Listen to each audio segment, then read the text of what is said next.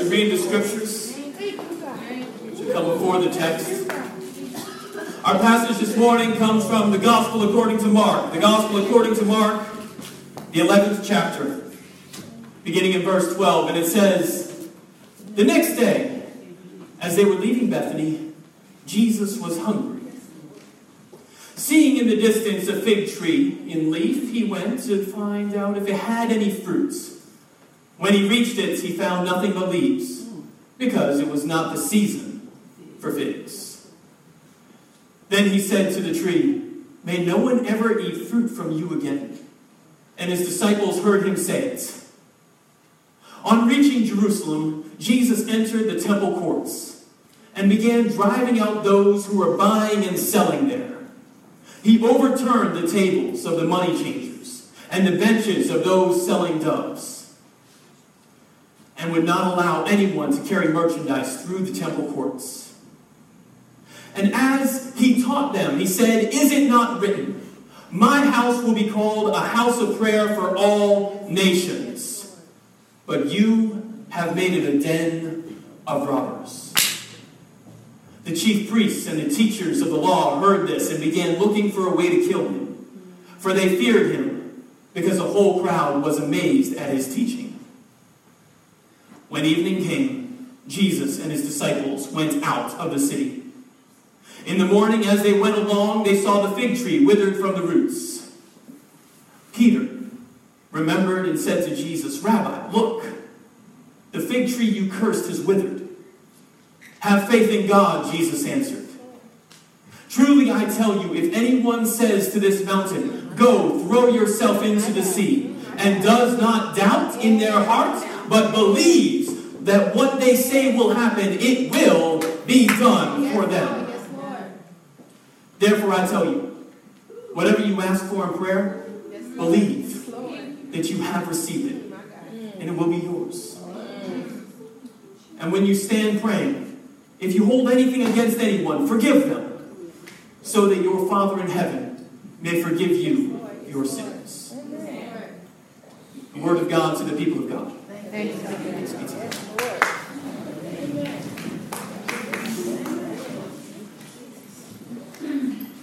Do you ever wonder what went wrong?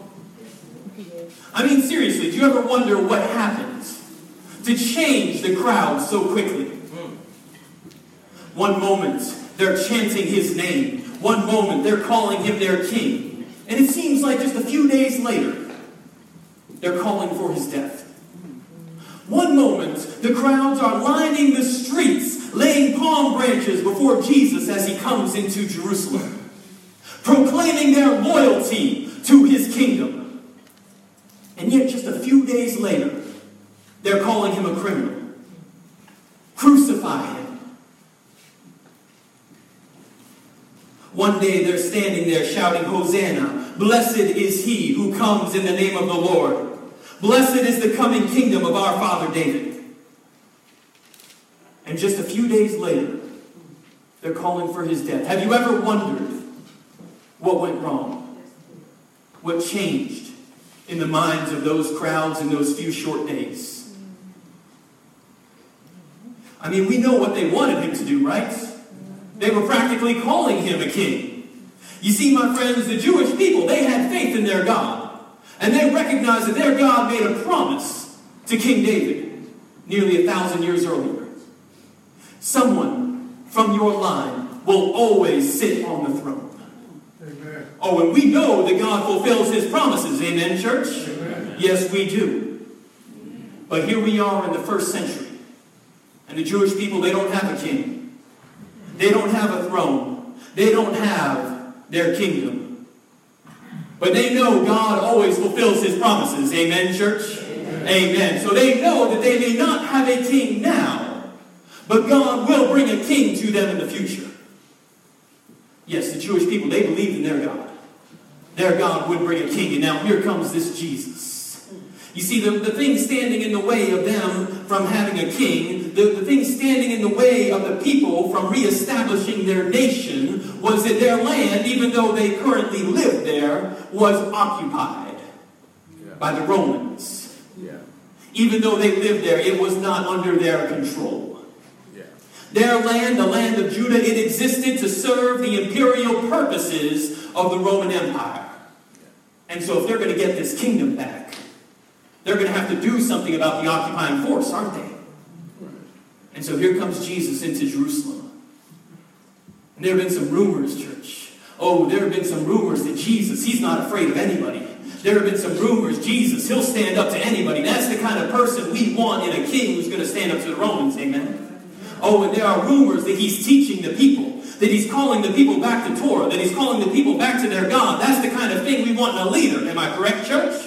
Yes, we are. My friends, there are rumors that he can even heal the sick, even raise the dead. That's the kind of person we want to follow, amen? Oh, yeah, if there's someone we want leading us against the Romans, it's someone who can do all of that. Yes, we know what they wanted. They were calling him their king, and they didn't care who heard. In fact, the Gospel of Luke is going to tell us that at one point, the Pharisees even come to Jesus as the people are calling him, their king, as they are proclaiming their loyalty to his kingdom. The Pharisees come to Jesus, and they say, Jesus, quick, tell them to be quiet. Why were the Pharisees so afraid? Oh, yeah. Because once the Romans here, you see, here's the way the Romans handle rival claims to power. It is with sharp, pointy objects. They were indiscriminately violent, we could say. Yeah, the Pharisees, they knew the danger. They knew how tense it was. But the people, they're rallying around Jesus. They are ready for him to come into Jerusalem and serve their purposes. And so Jesus comes through the crowd calling him their king. The crowd proclaiming their undying loyalty to his kingdom. And Jesus walks into the temple. Oh, we all know what to expect next. Because the temple, that is the heart of the Jewish identity. The temple, that is the heart of the Jewish faith. And he's coming into the temple for Passover. Passover, the celebration when the Jewish people remember God taking them as a group of slaves and turning them into a people. Oh, my friends, this is a very nationalistic holiday. This is a very nationalistic place, a very nationalistic time to be like someone walking into Washington, D.C. on the 4th of July. And Jesus goes to the temple. You see, everyone knows what to expect now. Because when you make a stand, where do you start as the Jewish people? Oh, you always start in the temple, my friends. When the Jews had to resist Herod and the Romans, where did they make their stand? In the temple. When Judas Maccabeus had to drive out the oppressed and Seleucid Empire of Judea, what was the first place he had to retake and cleanse? It was the temple. My friends, when Aristobulus made his stand against Pompey, where did he do it? The temple. When Judas had to make his stand against Antiochus Epiphanes, anyone who knows Jewish history knows when you make a stand against the foreign invaders, it always begins in the temple. And so Jesus comes into Jerusalem. The people calling him a king. Jesus comes into Jerusalem. The people proclaiming their loyalty to his kingdom. And he goes into the temple. What are we all expecting? Oh, we are expecting Jesus to set up that kingdom, right?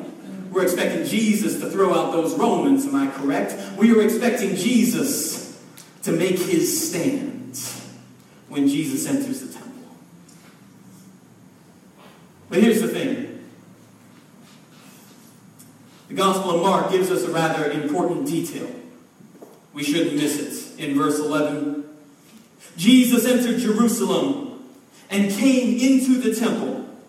And after looking around at everything, he left for Bethany with the 12, since it was getting late. Can you imagine that? The people calling his name. They're chanting his name. They're proclaiming loyalty to his kingdom. He walks into the temple and everyone's waiting. Quick, go get the swords. The revolution has begun. Jesus walks in. He looks around. He sees. He says, come on, guys. It's getting late. Let's go back to Bethany. Have you ever wondered what went wrong, church? Made the people change their disposition towards Jesus? Have you ever wondered what went wrong? Made them go from calling Jesus their king to calling him a criminal. Jesus goes in and Jesus goes out. Well, the next day, Jesus goes back to Jerusalem. And on his way, Mark tells us this fascinating story. It feels a little bit random about a fig tree. You know, it says that Jesus was hungry. He sees a fig tree. It had leaves. Jesus goes up to the fig tree. He didn't find any figs. Then again, it was out of season. We wouldn't expect figs, would we? And then Jesus curses the tree and keeps right on going. Is that random? A little bit. Okay, well anyways, Jesus goes back into Jerusalem. All right, now we're back into the thick of the story, right? Jesus goes back into Jerusalem. Jesus goes back into the temple. But this time, no one's chanting his name. This time, no one's swearing their loyalty to his kingdom. Nope. He had his chance. Sufficiently disappointed them last time. So this time, Jesus enters the temple. Not that big of a deal. But then, almost out of nowhere, Jesus just blows a gasket. I mean, he just completely flips a lid, and he starts flipping over tables. He starts driving people out of the temple. He starts driving the animals, the goats, the doves, everything, the money changers. He makes a whip of cords and starts driving people out. Imagine being the disciples in this moment, just for a second. Jesus, what are you doing? This is the temple. I mean, don't get me wrong, like we all have strong opinions about how the temple should work, right? But this is the temple. Like there's some things you don't just do. And it's not like the money changers and the people selling the animals, it's not like they didn't have any business being there. No, they did, because, I mean, after all, in the temple you got to give sacrifices, right? Sacrifice goats, you sacrifice doves, okay? You have Jewish women and men coming from all over the Roman Empire to offer their sacrifices there. Let me ask you guys a question. Have you ever tried walking from Rome to Jerusalem with a live goat?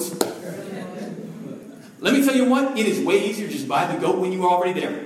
Okay? Have you ever tried catching 2 doves? That requires some specialty. It is way easier to just buy the doves when you get there. Right? So it's useful to have people at the temple selling goats. It's useful to have people at the temple selling the doves. That helps people worship, doesn't it? Yeah. And the money changers, like, okay, it's not like they were doing the banking there.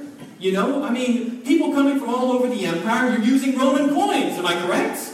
And Roman coins have whose faces on them? Caesar. They have what we could call a graven image. Now, you're a good Jewish woman and man in the first century. Are you going to go into the temple carrying a graven image in your pocket? Oh, no, we wouldn't do that. So you need to have someone at the temple changing the money, right? So you don't bring a graven image into the temple. Come on, Jesus, don't you see that these people are useful? We got many useful things in our church, don't we? You got, churches sometimes have ATMs in the back to help people with their giving. Sometimes we got bookstores. People can buy Bibles at the bookstores in the church, right? That's good, isn't it? Yeah.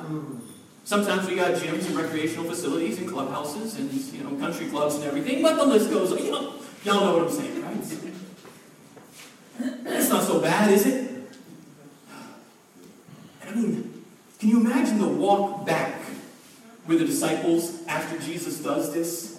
I mean, you spend the last several years walking with Jesus, okay? And then all of a sudden, he'd gone into the temple many times. All of a sudden, he goes in this time and just loses it and starts rearranging furniture. Okay? Can you imagine the walk back? How awkward that must have been for the disciples? Jesus, fuming as he marches out of Jerusalem, the disciples 10 paces behind. Someone needs to say something to him.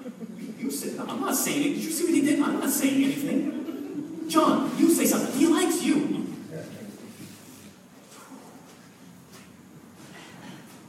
It's just a series of events that we just don't see coming, Jesus goes into Jerusalem and everyone's calling his name. All eyes are on him. He walks into the temple and does nothing.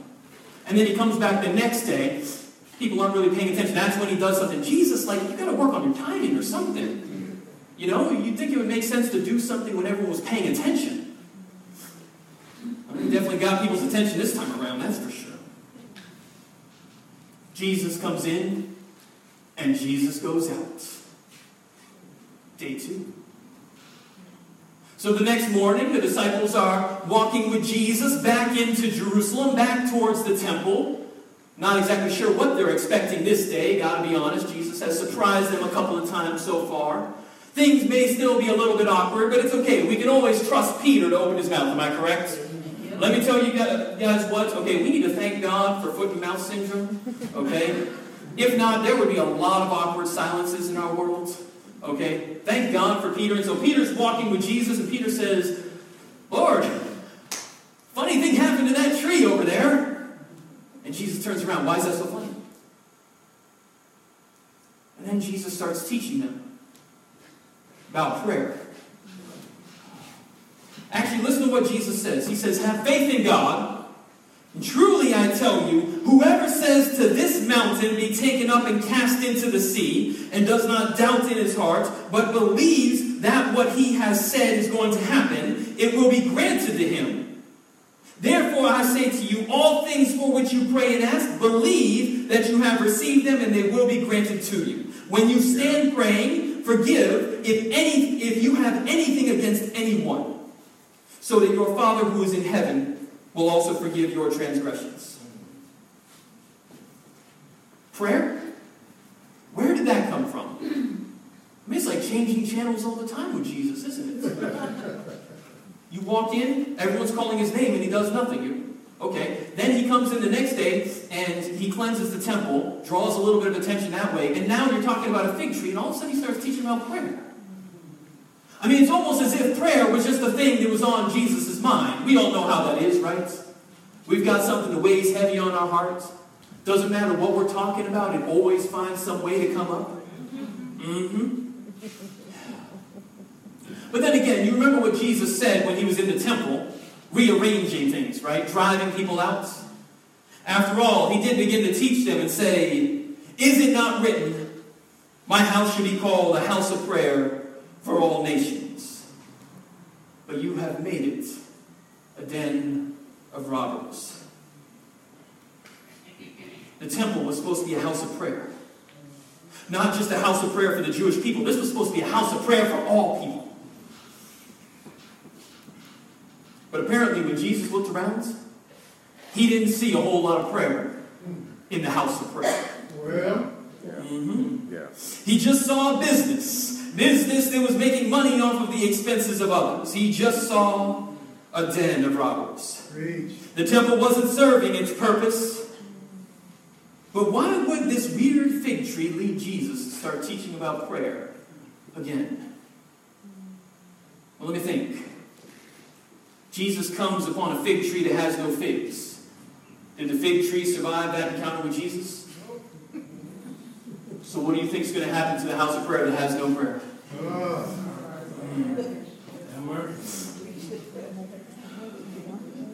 You see, my friends, if that fig tree didn't serve its purpose, didn't survive its encounter with Jesus, then what does it mean for the temple, the house of prayer, that has no prayer? Let us pause for just a moment and recognize there's probably a reason why Mark tells us that it was not the season of figs. Because, my friends, can we ever use the excuse that it is not the season of prayer? Oh no, my friends, we need to be ready in season and out of season. You see, my friends, Mark includes this seemingly random story about a fig tree for a purpose. If this is what happens when the fig tree that has no figs encounters Jesus, what do y'all think is going to happen to the house of prayer that has no prayer? And my friends, if you will permit me for just a moment, I would like to camp out at this spot for just a second for a little bit of theologizing. Something that we see in this story is that an encounter with Jesus, truth be told, can be a very sobering experience. yes. So we all know what that's like to have that encounter with Jesus, right?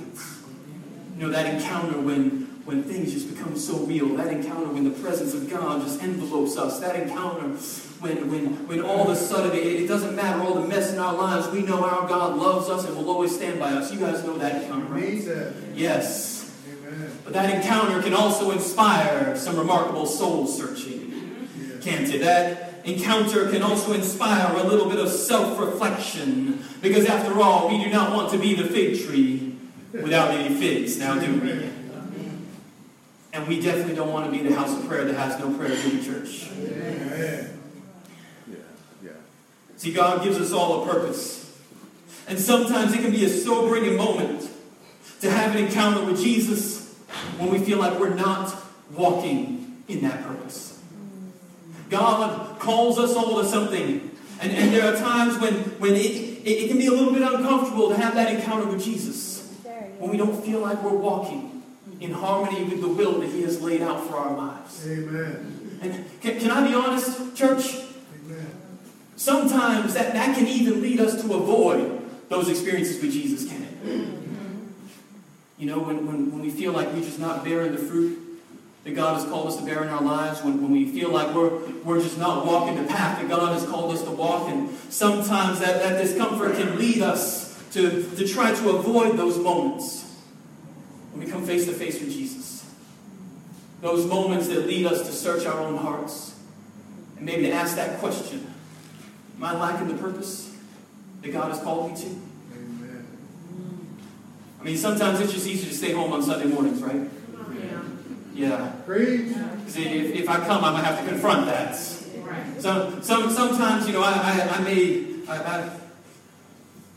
the altar call comes, and I know there's part of me that wants to converse with my God, but there's part of me who says, maybe not now. Maybe I should wait until I clean up some things first. Y'all know what I'm talking about? Yes, my friends. Truth be told, sometimes when we find ourselves in that position where we feel like that fig tree is not bearing any figs, when we feel like that house of prayer that just doesn't have any prayer, it may feel more comfortable for us just to avoid the whole thing, doesn't it?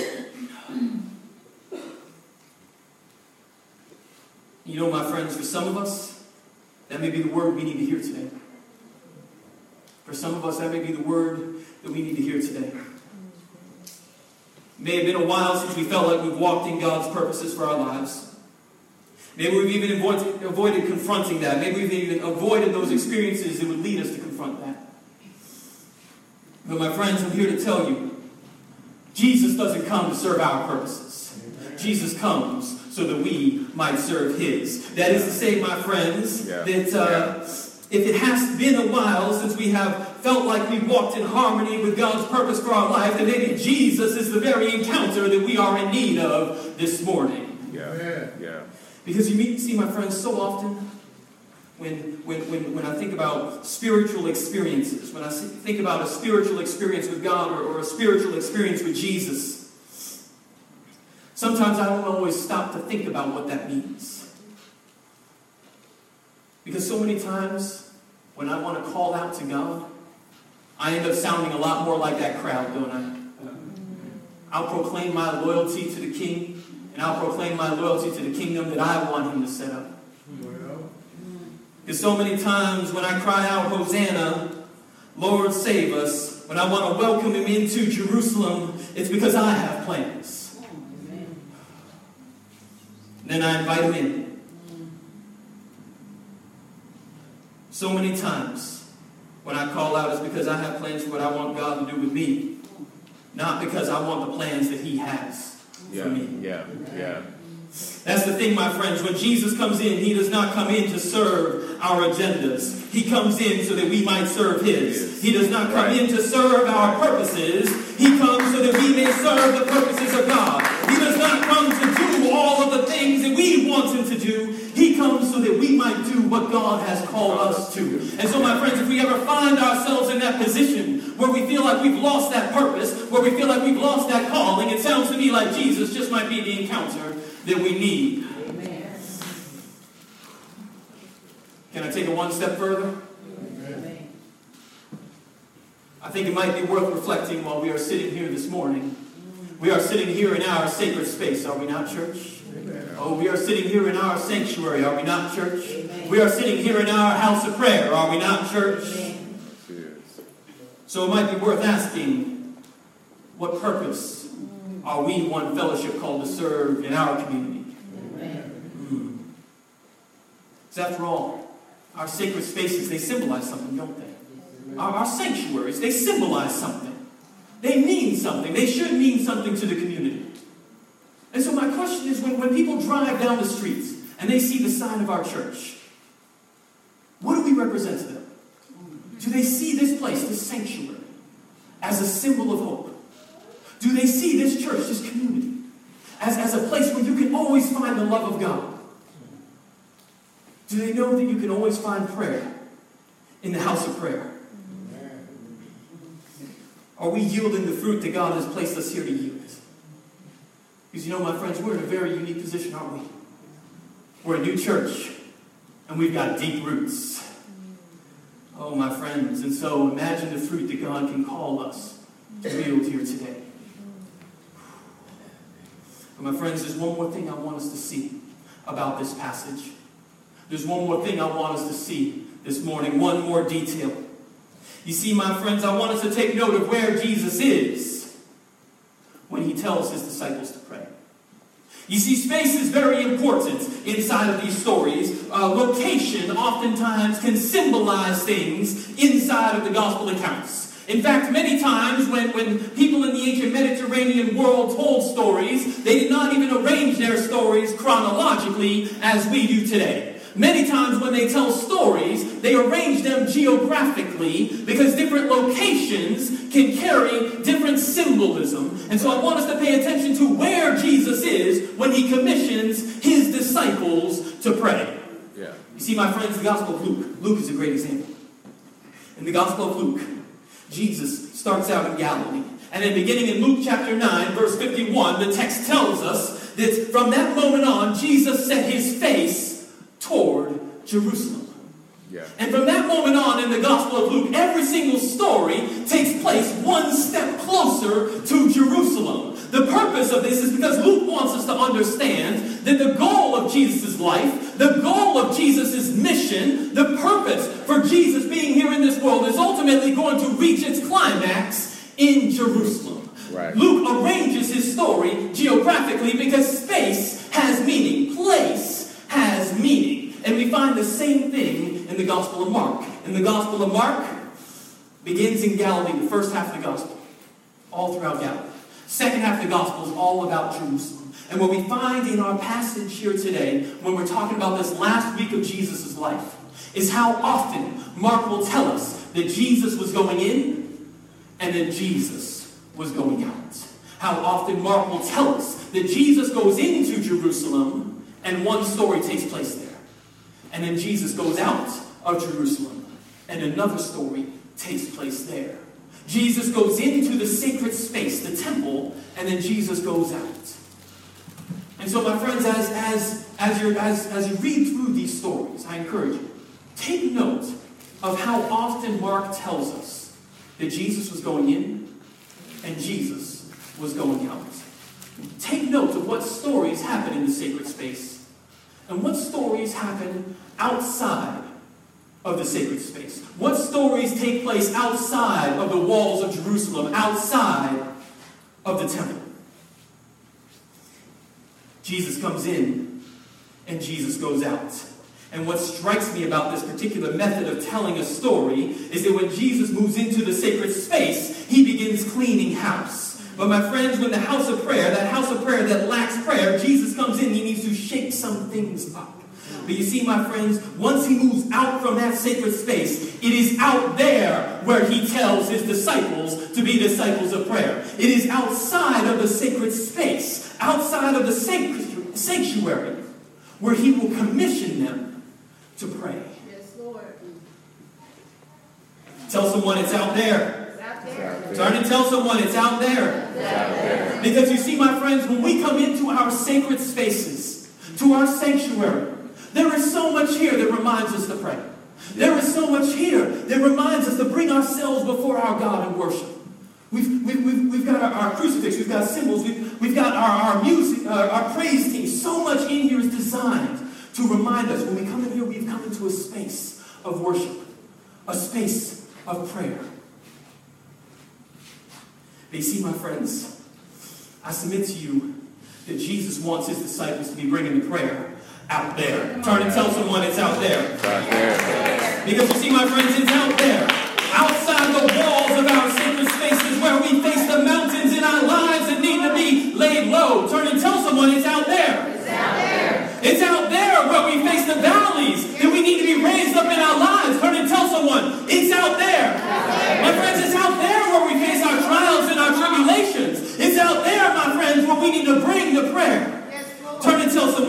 there? Out there. You see, my friends, the disciples of Christ, we need to bring prayer where? Out there. We need to bring our mission where? Out there. We need to bring our calling where? Out there. My friends, the community should know that they can always come in here to find the love of God. Amen? Amen. The community should know that they can always come in here to find hope. Amen? Amen. The community should know they can always come here to find prayer.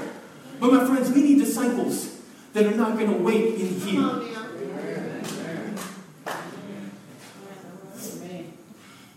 We need disciples that are willing to bring the love out there. Yeah. We need disciples that are willing to bring the hope out there. We need disciples of Jesus that are willing to bring our calling, our commissioning, that are willing to live out the walk of Jesus outside of these walls, my friends. We need people who will not wait for brokenhearted to come through our doors. Yes. Yes. We need disciples that are ready to go out there. Yes. Our communities need prayer out there. Our families need encouragement out there. Our community leaders need armor bearers who will hold them up in times of trial out there, my friends. We need disciples that will live out their calling out there. Turn and tell someone it's out there. Out there. You see, my friends, when we ask what mission God has for us, what purpose has God placed us here for? Not just as individuals, as a community, as one fellowship. What do we represent to our community? When we contemplate the fruits that we are to bear in this world, my friends, one thing is for sure. Whatever that fruit is, we need to be able to bring it out there. Yeah. It should be something beyond our sanctuary. Yes, Lord. The brokenhearted can always find love here. People in need of prayer, the nation should always be able to find prayer here. But we need Christians, disciples of Jesus, who will follow that calling out there.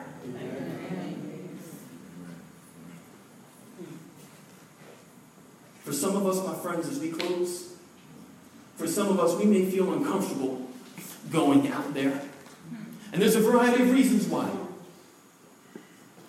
Sometimes we just don't feel ready.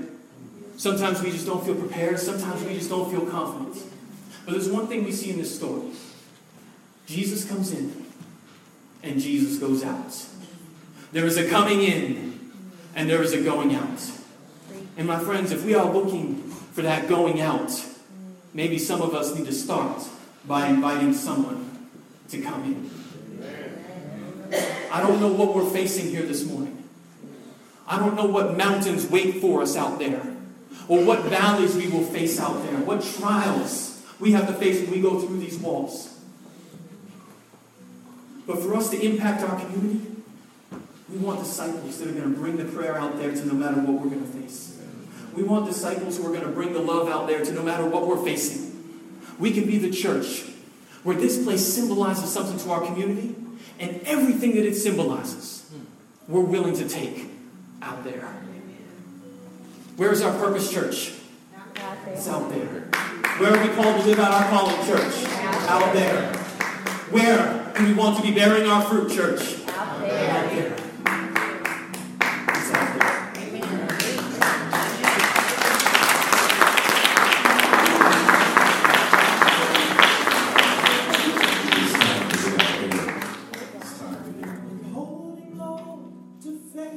Hi, my name is Nicholas Wurse. I'm the executive minister here at One Fellowship Church in Waco, Texas. I just want to say thank you for listening. You can learn more about our church online at onefellowshipumc.org, and you can like us on Facebook to stay up to date with all of the latest events in our community. Please feel free to share this message and others online so that more people can learn about what God is doing here at One Fellowship. Thank you, and God bless.